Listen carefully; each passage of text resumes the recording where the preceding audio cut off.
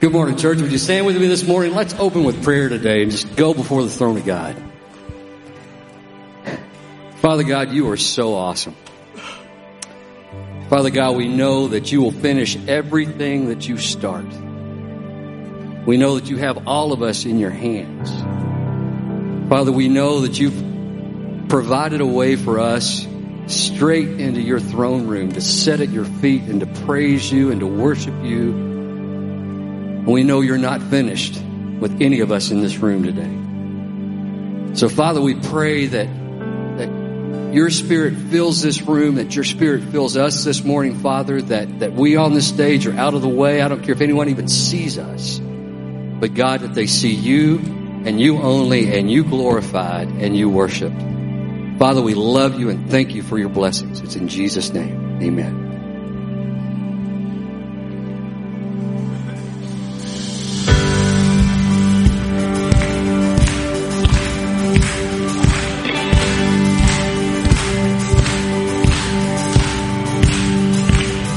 My God will finish what he started. He holds the world within his hand. My God delivers on a promise. Nothing's greater than him, amen.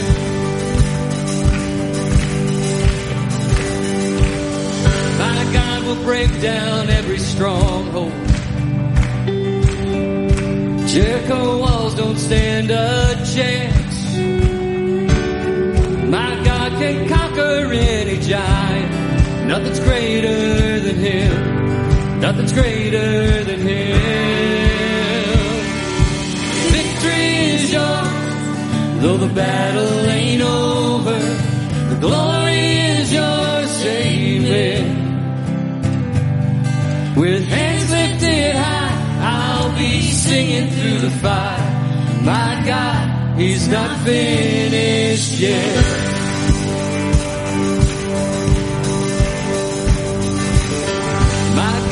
With me every moment. No powers of hell can hold him down. My God turns death to resurrection. Nothing's greater than him. Nothing's greater than him. Sing the victory. Victory is yours, though the battle ain't over. The glory is yours, say amen. With hands lifted high, I'll be singing through the fire. My God, he's not finished yet. Say it again, church. Victory is yours, though the battle ain't over. The glory is yours, say amen. With hands lifted high, I'll be singing through the fire. My God, he's not finished yet.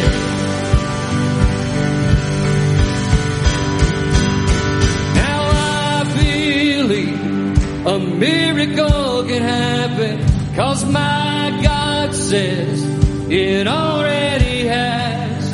So I will praise, even in the waiting. My God, he's not finished yet. Lift it up, that's our prayer. I believe a miracle can happen, 'cause my God says it already has.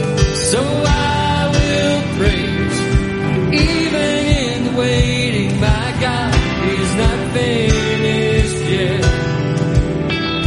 My God, he's not finished yet.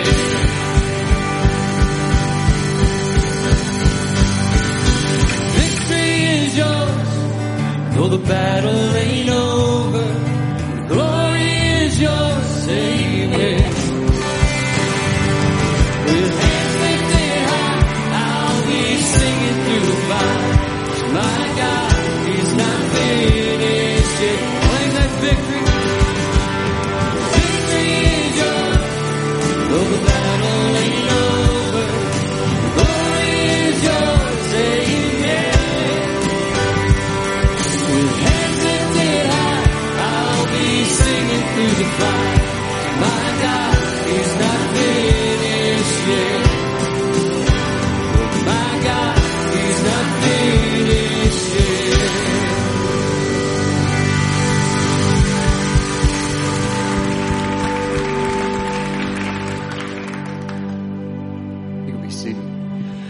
Well, good morning, church.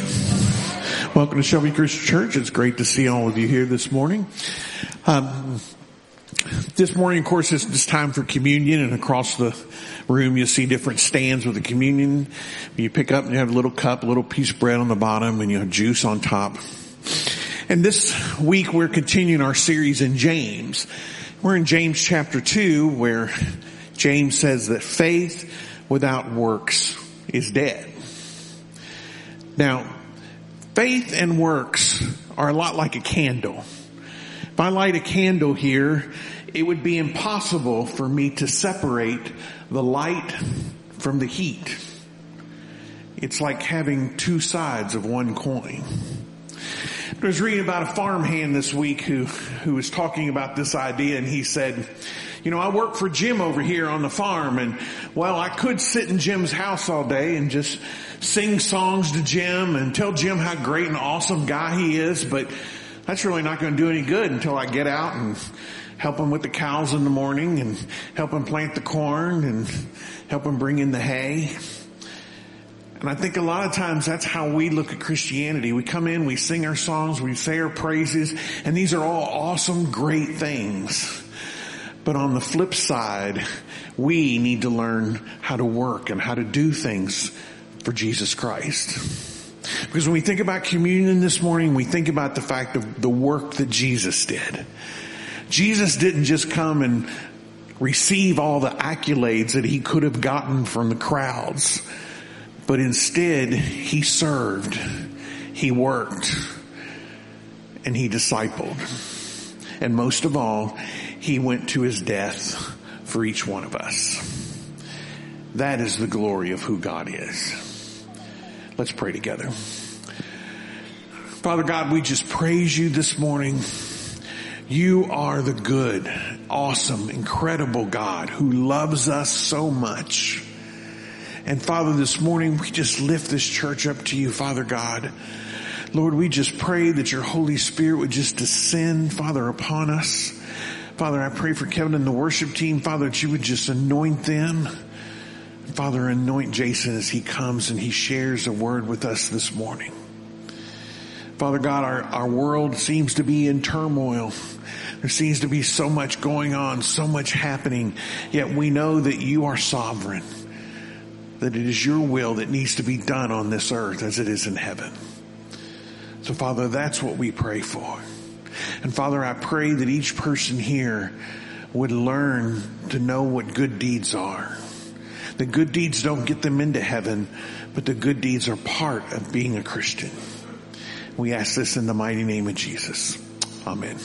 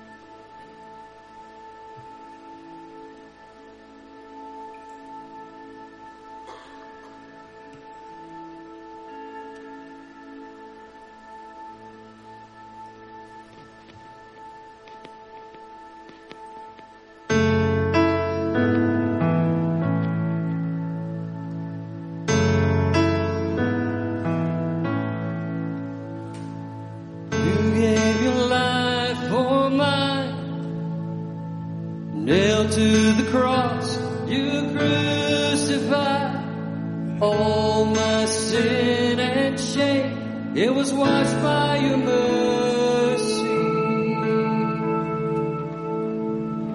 You are the treasure I find, my reason for living. So let my life become an offering to the one who is worthy.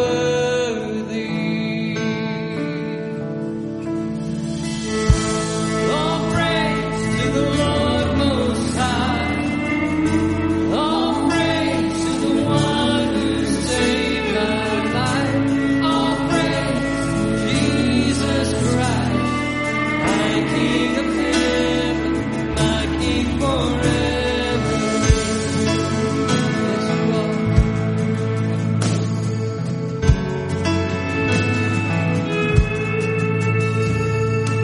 You stormed the gates of my heart.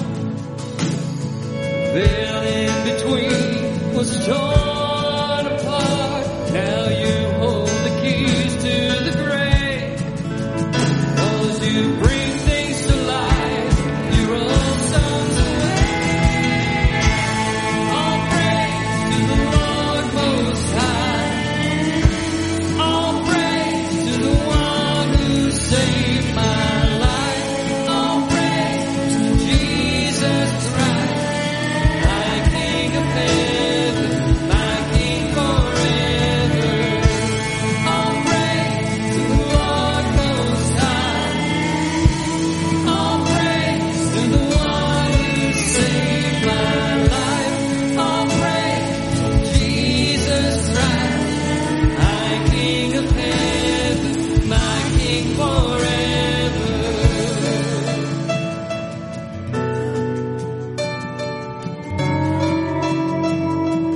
My King of heaven,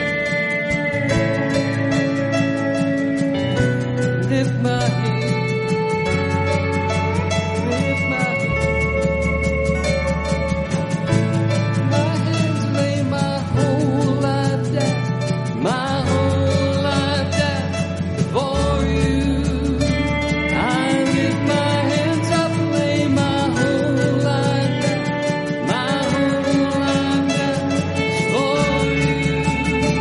I lift my hands up, lay my whole life down, my whole life down before you. I lift my hands up, lay my whole life down, my whole life down before you. I lift my hands up, lay my whole life down, my whole life down before you. I lift my hands up, lay my whole life down, my whole life down is for you. All praise to the Lord Most High. All praise to the one who saved my life. All praise to Jesus Christ, my King of heaven, my King forever. All praise to the Lord Most High. All praise to the one who saved my life. All praise to Jesus Christ, my King of heaven, my King forever. Lift my hands up, lay my whole life down, my whole life down before you. I lift my hands up, lay my whole life down, my whole life down is for you. All praise to the Lord Most High.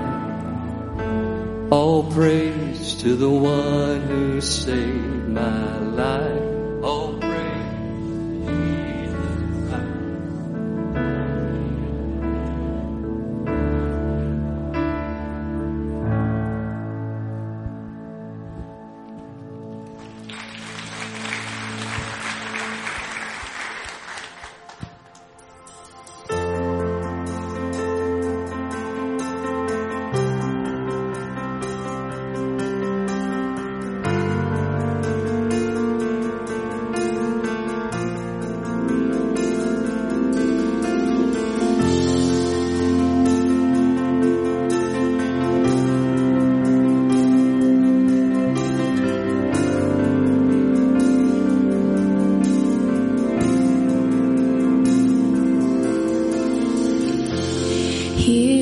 is where I lay it down. Every burden, every crown. This is my surrender. This is my surrender. Here is where I lay it down. Every lie and every doubt. This is my surrender.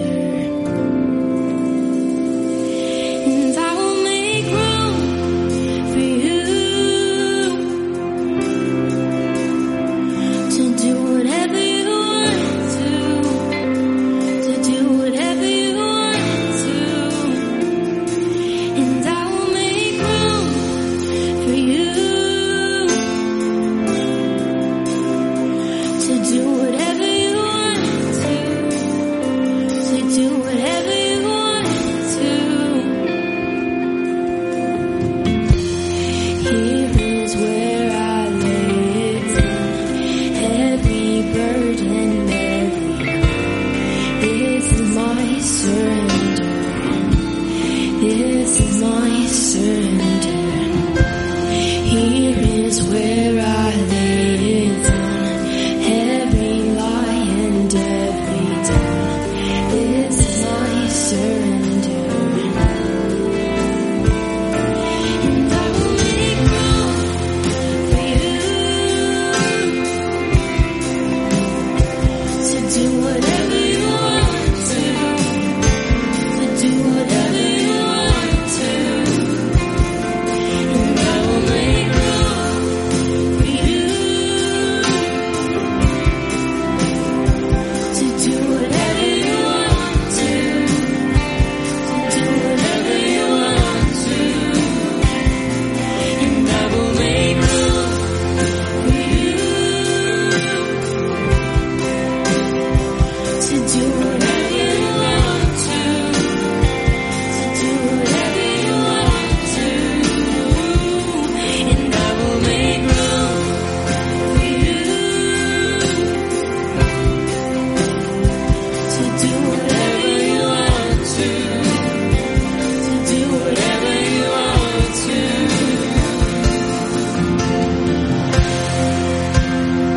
Will you make room this morning? Will you let him in?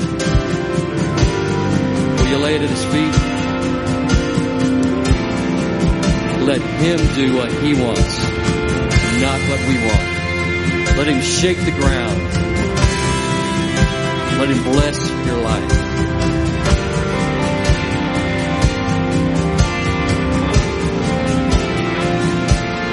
Shake up the ground of all my tradition. Break down the walls of all my religion. Your way is better. Your way is better.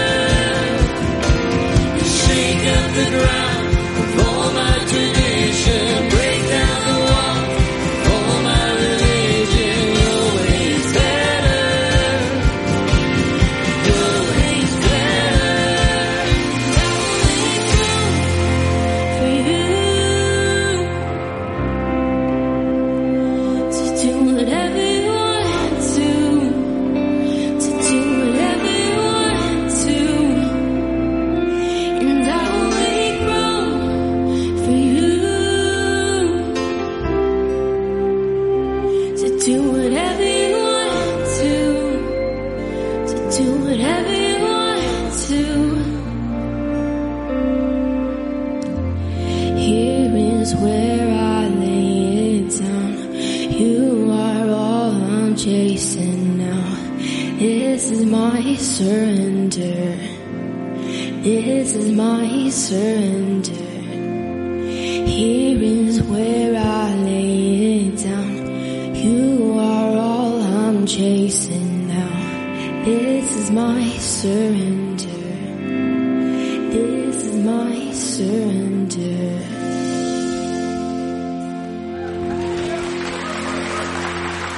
Guys, be seated.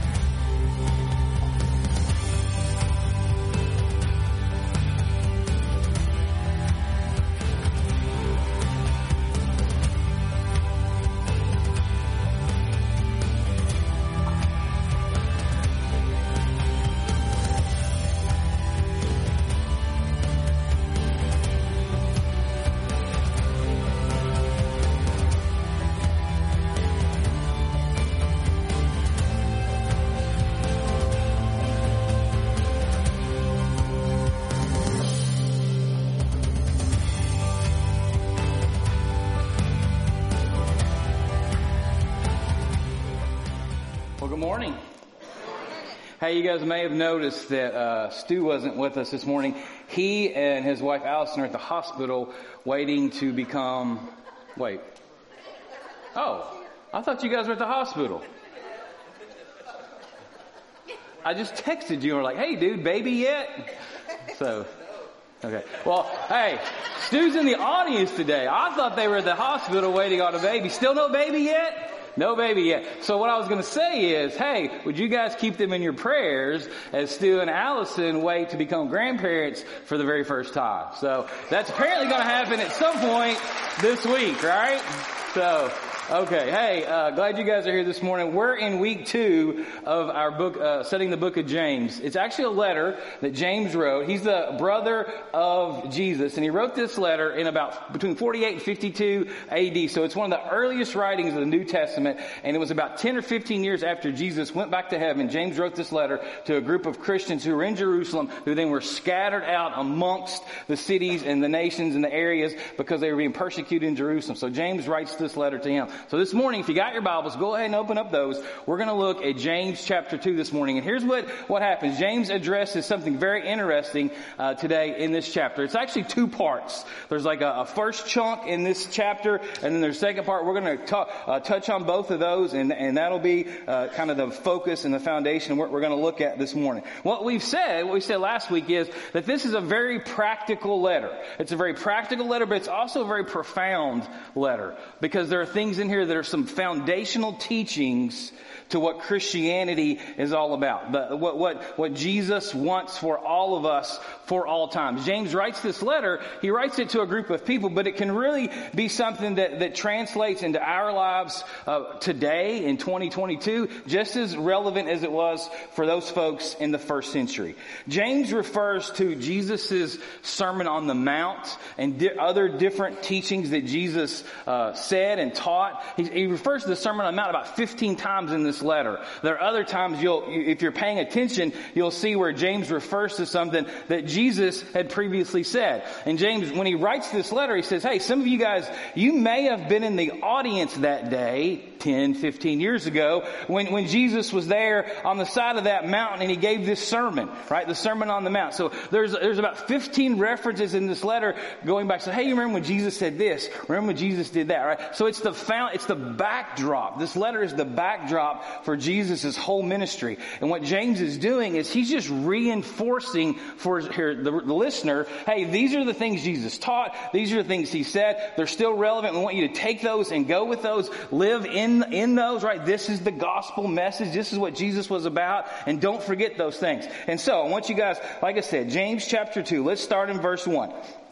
He starts to address something a little bit different. He kind of shifts gears here. He says, my dear brothers and sisters, how can you claim to have faith in your glorious Lord Jesus Christ if you favor some people over others? Let me stop there for a second. So this is one of the first times, even though James is a book that in chronologically it's kind of later on in the New Testament, this is the first time that someone starts to refer to, I'm sure James referred to the gathering when they were in Jerusalem. He might have said this when he was talking to the church, but this is one of the first times it's written down on a page, right? Where he says, my brothers and sisters. And so he kind of establishes or starts this idea that the church, that Christians who are gathered are a family. You know, when you refer to someone as your brother, as your sister, right? That's, you're part of a family. And so James establishes this idea right here early in his letter. He says, my dear brothers and sisters, how can you claim to have faith in this glorious God that you believe in, that you're following, if you favor some people over others? Apparently, there was an issue that had already kind of bubbled up in their gatherings, that if you came in, right, we'll see here in a second, if you came in and you were a certain person, you got certain privileges.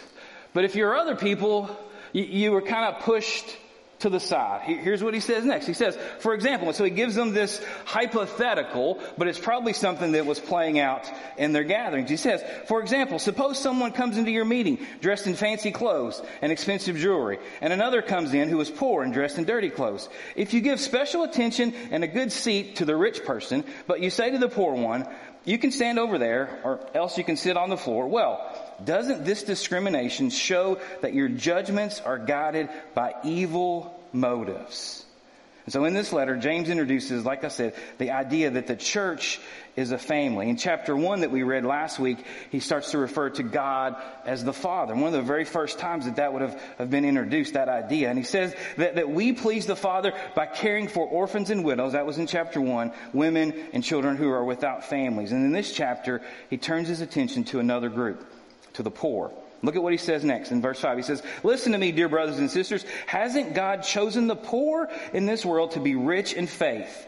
Aren't they the ones who inherit the kingdom that he promised to those who loved him? Now, again, if you catch that, the little phrasing there, James is referring to Jesus' Sermon on the Mount. When Jesus himself said in the Beatitudes, you may remember this in Matthew chapter 5, go back and look at this, I think it's verse 3. He says, blessed are those who are poor in spirit, for they will inherit the kingdom of God. And so James is referring to Jesus' own words right here in that verse. And he says in verse 6, but you dishonor the poor. Isn't it the rich who oppress you and drag you into court? Aren't they the ones who slander Jesus, whose noble name that you bear? And so James is going to be clear. He says there's no room for favoritism, for partiality, for discrimination in God's family. He's saying that Christians are related, we're brothers and sisters, we're related by blood. Now, how do we become brothers and sisters? Well, we know that when we become a Christian, we talk about being born again into the family of God through the faith in Jesus Christ. And so James will say this, that you are brothers and sisters are no more or less members of your family based on what you wear or what you own or what you have. It says that we are brothers and sisters because of the blood of Christ, right? That connects us. Now, I want you to think for a second about worldly, like our relationships in the world, like the relationships you have with other people. Most of the time, those relationships are based on how it can benefit you. Think about it for a second. I wrote a few of them down. A business partner, right? All right, two people are in business together. Where they're working together, they have a relationship. They're benefiting one another. An employee, a coworker, a teammate. Those relationships are transactional. Right? What can you get out of it? And what can you provide the other person? They're built on what you can provide and offer. And the temptation, right? The temptation of a selfish heart is to see people for what they can offer you. To look at people and go, what can I get out of a relationship with this person? Will this friendship benefit me in some way? Will this relationship with this person, is it going to make me look good? Right? Will kindness to this person result in perks for me? What can I get from being a friend with this person, right?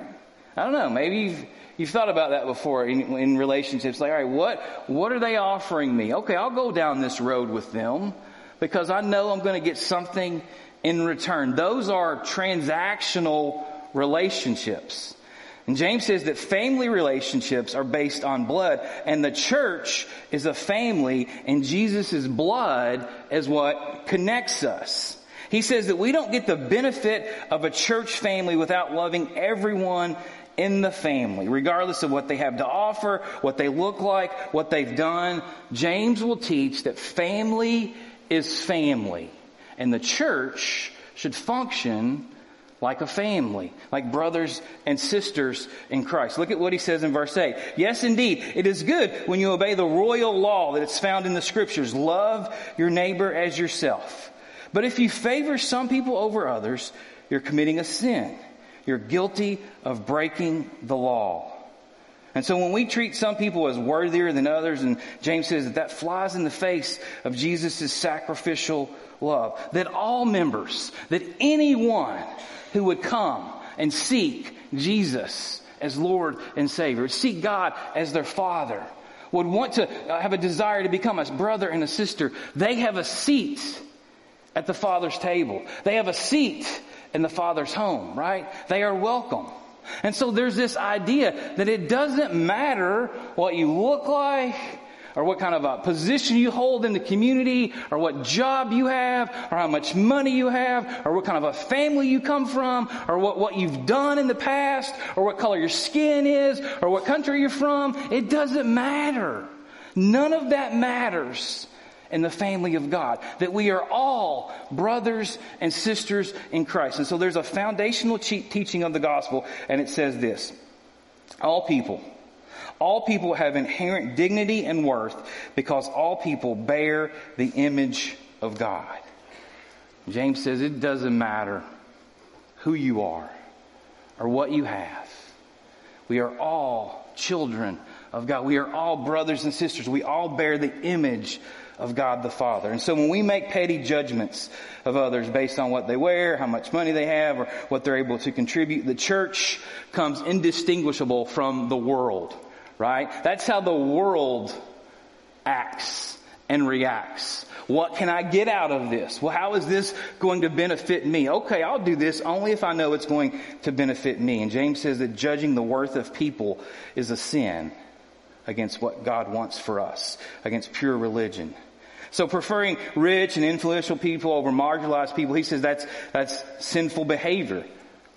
And so when we enter the church family, we don't enter it based on merit. We understand that Jesus paid the price for all of us. The same price for every single person sitting here this morning. The same price was paid for your sins and for my sins. The same price was paid for those who are not here today, who are not in any church gathering today, who are maybe far from God. Jesus still paid the price for them, even in the midst of our sins. Right? We talked about that last week in Romans chapter 5. Jesus came and gave himself, even in the middle of our sins. And so what we understand is that price, that blood, it covers all of us, and it makes us brothers and sisters. The church that James is referring to here, that he's talking about, this issue that he's addressing in the first century with this church, is this idea that we should be a place and we should be a people that are countercultural, right? That look different from our culture in a lot of different ways because we live by different standards, right? At work, you work at a place, chances are, this is how the world works, it's merit-based, right? The harder you work, the more you produce, the more value you are, right? In society, like the more you have, the richer you look, right? The more prestigious position and power that you obtain, right? The higher you go on the ladder. That's how the world looks at people. Their value is on what they look like or what they can produce, right? And James comes in and says, that's not how God sees his children. That's not how God sees us. We are all children of God. We all bear the image of God. And so we live in a different standard. We are called to a different story because we serve a different king and we're citizens of a different kingdom. James says this, and here's another profound truth that I hope you'll take home, that we should go out of our way to honor people who've been pushed to the fringes of society. James mentions something that's interesting. He talks about the royal law in that passage of the letter. He says that you shall love your neighbor as yourself. Judaism was interpreted, it was quoted back in, this is from Leviticus 19. This is an interpretation of that quote and a summation of like, what's the perfect law? If you could boil it all down, right? All right, what is the perfect, like just in a little snapshot and a tweet and a sentence, it's this: you shall love your neighbor as yourself. And so a true love for God and for other people was the essence of the entire Jewish law. And James is reminding them of that. Bobby mentioned it this morning in his communion meditation. It's two sides of this coin, right? You can't have one without the other. A love for God and a love for other people. We're going to talk in a second about how you can't have faith without works. Same kind of concept. Two sides of the same coin. There's this love for God and love for people on this coin, right? And so look at what he says in verse 12. He kind of goes on. So whatever you say or whatever you do, remember that you will be judged. Now this is Whenever you see a verse like this that's talking about judgment and how we're going to be judged when we stand before God, like you need to take this very seriously, right? So whatever you say, whatever you do, remember that you will be judged by the law that sets you free. There will be no mercy for those who have not shown mercy to others. But if you have been merciful, God will be merciful when He judges you. And so this morning, I want us to just kind of do an honest assessment of our hearts. I want you to just in the next couple of seconds, do an honest assessment of your heart, because a lot of times our hearts, if we kind of just look and kind of do an evaluation of them, they're bent inwards at certain places. And we've got blind spots, right? We've got places that if we were to really sit and think and pray and contemplate, we're like, yeah, that's probably true about me, and it's probably something I need to pray about. It's probably something that God needs to work, to change in my life. Because if you're honest, you probably have been more prejudiced in your life than you realize at times.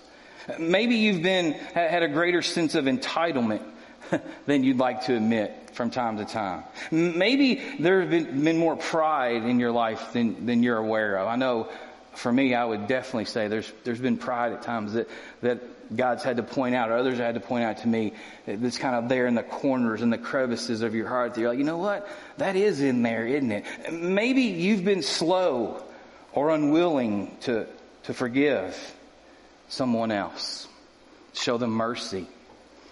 Do you have a relationship in your life that you can point to, or maybe point back to, or point to now and go, if I'm honest, yeah, I really struggle to offer forgiveness, to offer mercy in this situation. And you would say, if you only knew what they did or what's happened in the past, it's really hard. And I would say, yeah, that is tough. But when I read a passage like this that says, if you're going to receive mercy from the Lord, you have to show it as well. And so James would say to us, look at your life. Where is it that you may have some prejudices? Where is it that you may have some pride? Where is it that you think you're better than someone else, and you kind of puff that up with pride and go, you know what?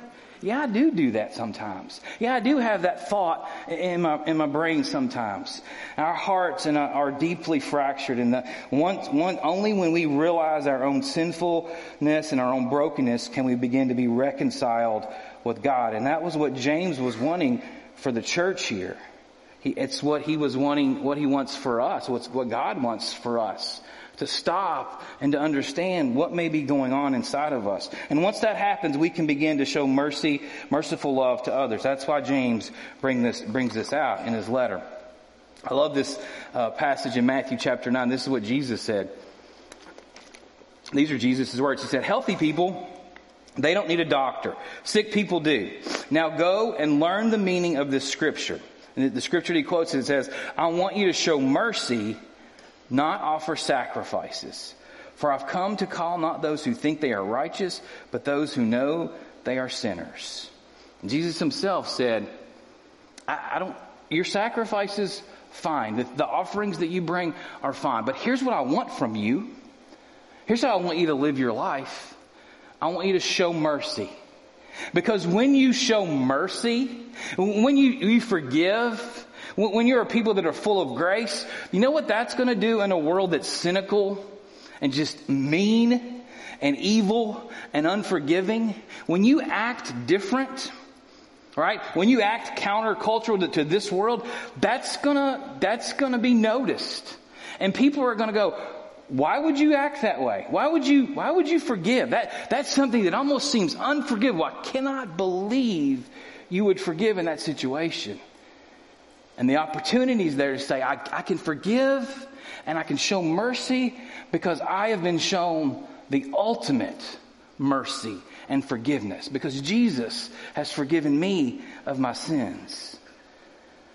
And so look at what James says as he continues on in this letter, the second part of this letter. He says this in verse 14. After he talks about favoritism, partiality, and not viewing someone else as less than, he says this in verse 14. What good is it, dear brothers and sisters, again, reminding them that they are part of a family.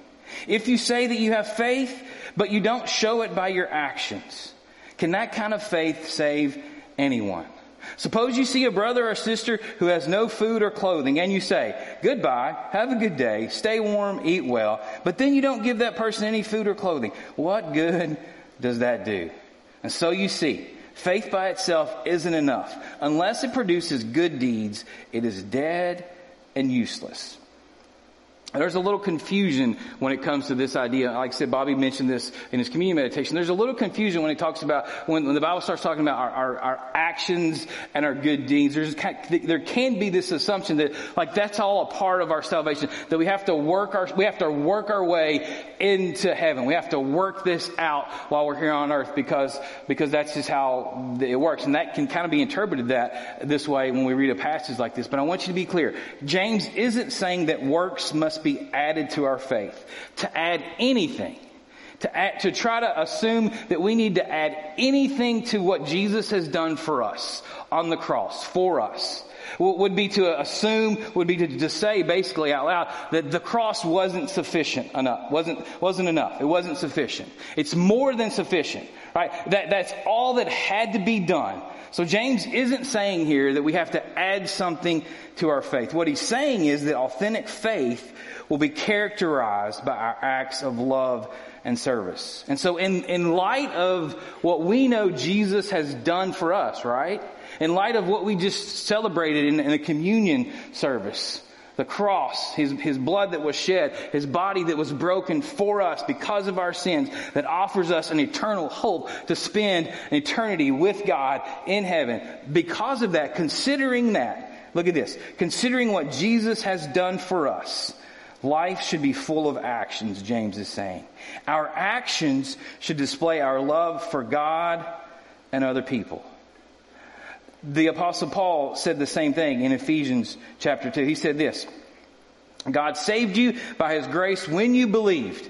And you can't take credit for this. It's a gift from God. And look at verse 9. Salvation is not a reward for the good things we've done, so none of us can boast about it. For we are God's masterpiece. You feel like a masterpiece this morning? Maybe you're like, no, I feel like a wreck. Right? I feel, you wake up most mornings feeling like a masterpiece. If you are in Christ, what Paul says is that you are a masterpiece. And look what he says. He says, He has created us anew in Christ Jesus. If you are new in Jesus, if you have given your life to Him, if you've submitted to Christian baptism and you've come up out of those waters, what Paul says and what James says is that we are new people. We are a masterpiece. He has made us anew in Christ so we can do the good things that He planned for us long ago. Do you realize that God has a specific plan for each and every one of our lives? It's specific, but it's also pretty broad. And it's right here. To do the good things that He planned for us long ago. He created you anew. He gave you a new life. Because of Jesus, you now have this salvation. And so in light of that, considering the truth of that, James says and Paul says that your life should look different. It should be about your actions. And so we aren't saved by works, but we are saved for works. We aren't saved by our works. We can't work our way into heaven. That's all Jesus. But what we should do, what we are called to do, is to act because of that. And so here's what authentic faith says. It recognizes the blessings in our lives. Do you have blessings in your life this morning? Can you point to at least one thing that you could say, yes, this is a blessing in my life? I would hope that everyone in this room could say that. You probably have a list of things that are blessings that you go, this is a gift from God. This is a gift from God. This is a gift from God. What, right? Wake up tomorrow morning, and before you get going, just in your mind, maybe you write it down, maybe you stop and contemplate it. God, these are the blessings in my life. An authentic faith recognizes the blessings in our life. Authentic faith says that we are grateful for those. Are you when you're around someone who's grateful, who's just thankful for maybe something you've done, or they're just grateful, like thankful to be alive, right? It's another day.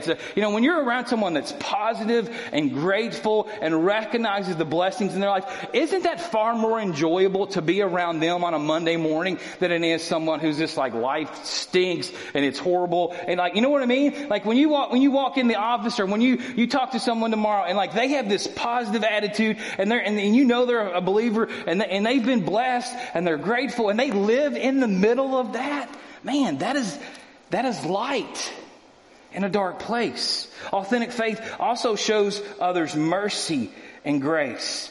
It realizes that we've been shown that same kind of love from God. That's what authentic faith looks like. And so it works itself out that way in our lives. It displays itself in those ways just on a normal day. And so look at verse 18. James goes on. He says this, now someone may argue, some people have faith and other people have good deeds. But I say, how can you show me your faith if you don't have good deeds? I will show you my faith by my good deeds, James says. James says that true faith expresses itself in works. If you really believe, he says, you'll act on your faith. And then verse 19, he says, you say you have faith, for you believe that there is one God. Good for you. Look at this. Even the demons believe this, and they tremble in terror. How foolish. Can't you see that faith without good deeds is useless? James said that even the devil's minions, they believe. They can answer all the Sunday school questions. They have all the answers for church. They have a head knowledge, right? But they don't faithfully live for Him. They don't claim Him as Lord and Savior. They haven't submitted to His authority. They are roaming around seeking to destroy because they think they are in power. Their faith is empty and dead. It's this belief, James says, that the demons, they believe, but there's no action. There's no heart change, right? And so he says it's good. What good is that? James says head knowledge doesn't save you. Authentic faith is displayed in real actions. It produces real fruit. And so works don't save us, but good works should follow true faith. And so I want to ask you guys this morning, what is it in your life? Can you look at your life and go, okay, God, I believe in you. I love you. I know you love me. I know what you've done for me through your Son. What is it? How is it being displayed in your life? What can you point to and go, yeah, God, I see you working in this way. And I've heard the call to act, and you are producing this kind of fruit in my life, in this relationship. A lot of times it can be really slow producing fruit, but it's still there, right? It still gives us the encouragement to keep going. Sometimes we can get discouraged, or we're going, man, God, I'm really trying, but I don't really see anything happening here, right? Maybe you're in a situation like that. Let me encourage you to keep going. Whatever situation you're in, say, God, I'm trying to faithfully follow you and walk in your ways. God, I need to see some fruit in my life to keep going. And my prayer is that you would do that you would notice that, because I believe it's there. Works don't save us, but good works should follow true faith. And so let's see how James closes out chapter 2. Here's what he says in verse 22. Actually 21. Verse 21 says, don't you remember that our ancestor Abraham was shown to be right with God by his actions when he offered his son Isaac on the altar? You see, his faith and his actions worked together. His actions made his faith complete. This is interesting. And so it happened just as the scriptures say. Abraham believed God, and God counted him as righteous because of his faith. He was even called the friend of God. So you see, we are shown to be right with God by what we do, not by faith alone. James closes out chapter 2, and he brings up two interesting characters. He says, you remember Abraham? Back in the Old Testament, and they would say, yeah, we remember stories about Abraham. We remember the story of Abraham and Isaac. And he says, you remember that story? In Genesis chapter 2, when God said this to Abraham, He said, take your son, your only son, yes, Isaac, the one whom you love so much, and go to the land of Moriah, go and sacrifice him as a burnt offering on one of the mountains, which I will show you. And so James says, you guys remember when Abraham did that, when he gathered up the kindling and the wood and the donkey and the servants and his son Isaac, and they headed up to Mount Moriah, and Abraham knew that God had told him to sacrifice his son, and Abraham was headed to the mountain to do that, and they get up there, and he leaves a couple of the servants behind. He takes the wood, and they build this altar, and Isaac is there on the altar, bound down on this altar, and Abraham with the knife is up, about ready. Imagine this. When I think back on that story, can I just confess to you this morning? I don't think I have the faith that Abraham had in that moment. I'm glad that wasn't me. But here's Abraham with a knife, ready to strike his son, his beloved son, right? And kill him, because that's what God told him to do. And thankfully, in the middle of that, God recognizes Abraham's faith, and he says, stop, don't hurt a hair on that boy's head. There's a ram over in the thicket. Go get that ram. That's going to be the sacrifice for the day. And Isaac was like, whew, that was a close call, right? Can you imagine being Isaac? You're like, Dad, dude, you lost your mind here. What are we doing? I'm so thankful for that ram. I bet every time he looked at a goat or a ram or after, he's like, man, I'm thankful for those things because they saved my, No, it was Abraham's faith that saved him. But in that moment, right, he's ready to act because that's what God told him to do. I can't imagine being in that situation. And James says, Abraham was faithful, and he was called a friend of God because he didn't just have faith, but he acted on that faith. He gives another example of a lady named Rahab. He says, Rahab, in verse 25, he says, Rahab the prostitute is another example. She was shown to be right with God by her actions when she hid those messengers and sent them safely away by a different road. This is from Joshua chapter 2 in the Old Testament, where Moses is dead. Joshua is now the leader of the Israelite people, right? You may remember this. And Joshua sends some spies into Jericho, this walled city. We sang about it in the first song we sang today. This walled city in Jericho. And he sends them in to check it out, to see what the city layout's like, to see if they can take it. These spies are there. They get kind of hung up in a situation. They go into Rahab's home. The homes are kind of built into the walls of the city. They go into her home. She agrees to hide them in her home. The Jericho officials come knocking on the door and say, hey, we're looking for these spies, these Israelite spies. Have you seen them? She lies to them, says, no, I haven't seen them. All the while, they're there in her home. Knowing that if they find out that she's lied to the officials, she could lose her life, right? The spies would obviously be killed, but she could also lose her life. And here's what Joshua says, or what Joshua 2 records. Rahab said this to the spies when they came into her house. She says, in verse 9, it says, in Joshua 2, I know that the Lord has given you this land. She told them, we are all afraid of you. Rahab, she said to the Israelite spies, the whole city is afraid of you. Everyone in this land is living in terror. For we have heard how the Lord made a dry path for you to go through the Red Sea on dry ground when you left Egypt. And then later on she says, for the Lord your God is the supreme God of the heavens above and the earth below. And so what James is saying is, you remember Rahab, this prostitute? Right? This lady who, life wasn't going really good for her, but she had this faith because she'd heard about these Israelite people, and she'd heard about this God that was doing miraculous things. Right? That was doing all these crazy things. And these Israelite people, this army that seemed so powerful, like they were a superpower and they shouldn't be, like there was something spiritual almost that was going on with them. And Rahab recognized in that moment, I believe that whatever you guys got going on with God, it's the true thing. It's the real thing. He is the supreme God. He is the God of heaven and earth. And so James says, just like Abraham had the faith to go up on that mountain, and just like Rahab had the faith to hide those spies when her life was on the line, their faith required them to act.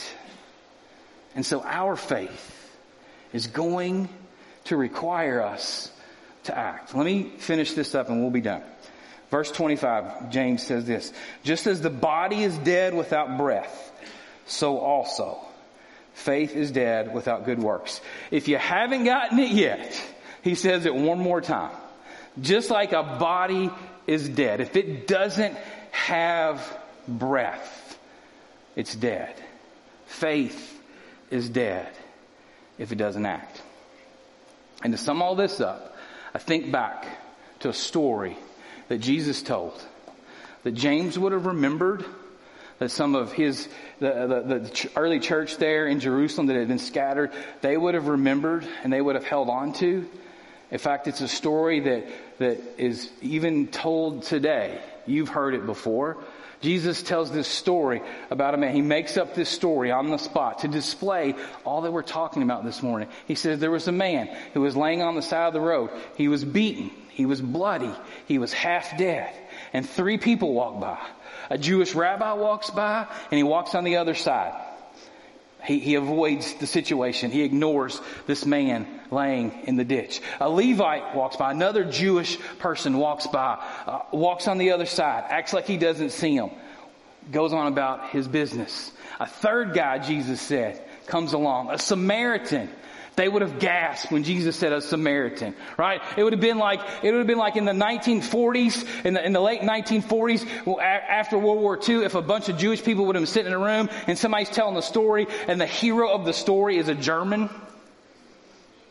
That's what Jesus, when he said a Samaritan, that would have been the same thing.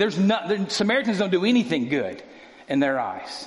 But Jesus says this Samaritan comes along. He sees the man. He picks him up. He scoops him up. He puts him on his donkey. He bandages his wounds, Jesus says. He takes him to the city. He pays for a night in the hotel with the innkeeper. He says, hey, take care of him. I'm going to come back through. If you need some more money to take care of this guy, I'll pay it on my way back through. And Jesus tells this story about this good Samaritan that does these good things just simply because he had love in his heart for this guy. And he says, his point is, this Jewish rabbi and this Levite, who was a Jew, they knew the law. They knew what they were supposed to do. They knew what God would require of them. What is it? It's all the way back in Leviticus 19. Love your neighbor as yourself. Right? And they ignored it. They walk the other way. They act like the guy didn't even exist. And so my question for you this morning is this. How are you going to demonstrate your faith this week? Is there going to be an opportunity for you? Yes, there will be. Will there be an opportunity that you will recognize and realize and say, you know what? This is going to be hard. This is going to be unusual. This is going to be different for me. I would maybe in the past have not done this, but there's an opportunity for you to display your faith this week. Maybe with someone that's hard to love. Maybe with someone that you need to forgive. Maybe with someone that you have tension with, or you have angst with, or you are at odds with. God may call upon you today or this week to show some kind of mercy, some kind of grace, some kind of love to someone else. And what He's going to whisper to your heart is this. You do this. You do this in light of what I've done for you. This is not you doing it. It's the Holy Spirit living inside of you, displaying what is already there. We can sing songs all day long. We can read scripture all day long. We could stay here for weeks and weeks and weeks and never leave. It's not until we go out there with our neighbors, right? It's not until we go out there with our coworkers. It's not until we go out into this community and say, God, when you put someone in my path this week, will you just make me aware that I just need to display your love, that I just maybe need to serve them in an uncommon way that's counter to this culture, that's different from this world? Will you show me that this week so that then others could say, you know what? That person's different. They live a different way. They seem to live by a different standard. There's something different about how they choose to love. There's something different about the words that they use, the way they treat other people.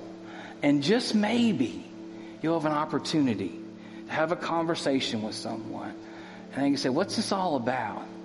And you can say, it's all about Jesus, about what He's done for me. I can never repay Him. But what He's called me to do is to simply love Him and to love other people. And that's what this is all about. Would you guys pray with me? Lord God in heaven, I thank you for today.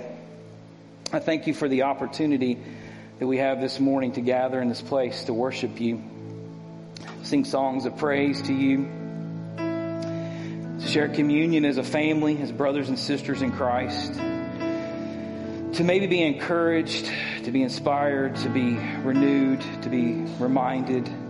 God, whatever it is that you're doing inside of us today, God, I pray that those of us who are believers would leave this place and understand what you've called us to do, how you've called us to live.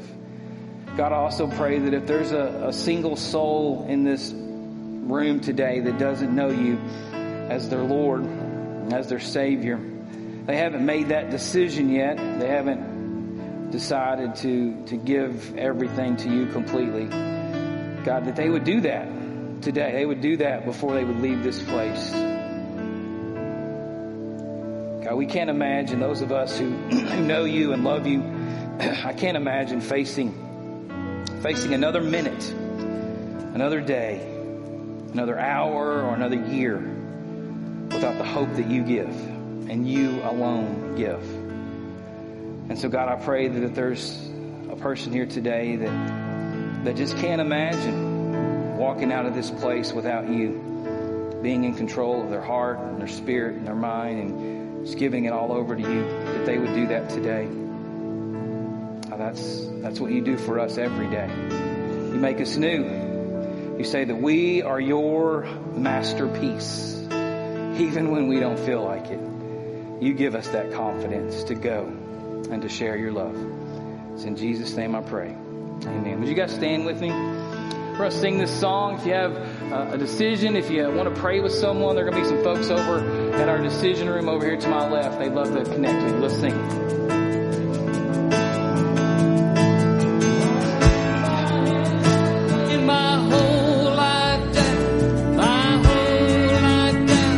Before you, I lift my hands up, lay my whole life down. My whole life now is for you. I lift my hands up, lay my whole life down. My whole life down before you. I lift my hands up, lay my whole life down. My whole life down is for you. All praise, Lord Most High. All praise to the one who saved my life.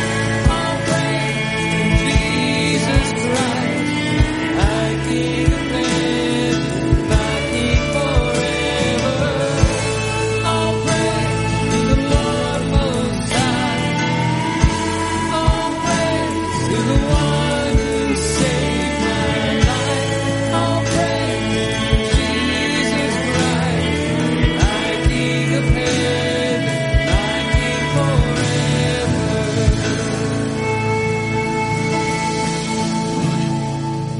Hey guys, thanks for being here this morning. If you're new, checking things out maybe for the first time or two, there's an I'm New wall out there in the lobby. We'd love to connect with you. Say thanks for being here today. A couple of things. Thursday night is our night of worship. So July 21st, Thursday at 7 o'clock. If you want to come at 6 o'clock or a little bit after, we'll have a cookout going on out here on the back lot. So come eat dinner and then stay with us for a night of worship Thursday night. And then also we're doing a thing called Ready Fest this weekend. We're partnering with the school system out at the Blair Center, which is right next to Southside. Michael McLaughlin is our deacon who oversees that. He's looking for some more volunteers. So if you'd be interested in like a Friday helping them set up at the Blair Center, or Saturday where they give out just all kinds of school supplies to kids. They're hoping to have about 1,000 kids come through there. So it's just an opportunity to connect with people in our community. So if you want to be a part of that, see him back there at the back table. He'll be back there today answer any questions. Thanks, you guys. Let's get out of here. Let's go love God and love people and change this world. Have a great week.